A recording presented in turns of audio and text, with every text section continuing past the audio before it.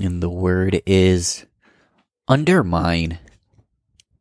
Don't undermine me. Don't think you're better than me. Don't think that my words are not worth hearing, that I'm not worth listening to, that I don't matter. Here's the thing. Even if you're right, don't undermine me. Don't make me feel like I'm not enough. Even if you're completely correct, even if I am confused and I just have the answer wrong, don't undermine me. If you can find a way.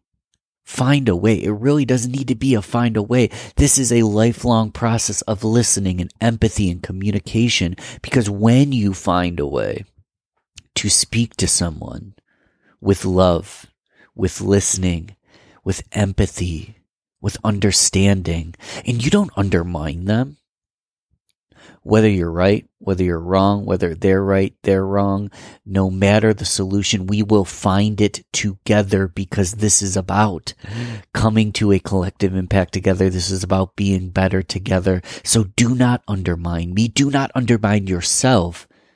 Do not undermine others, and really don't allow people to be undermine you. Don't be undermined, because you are a winner.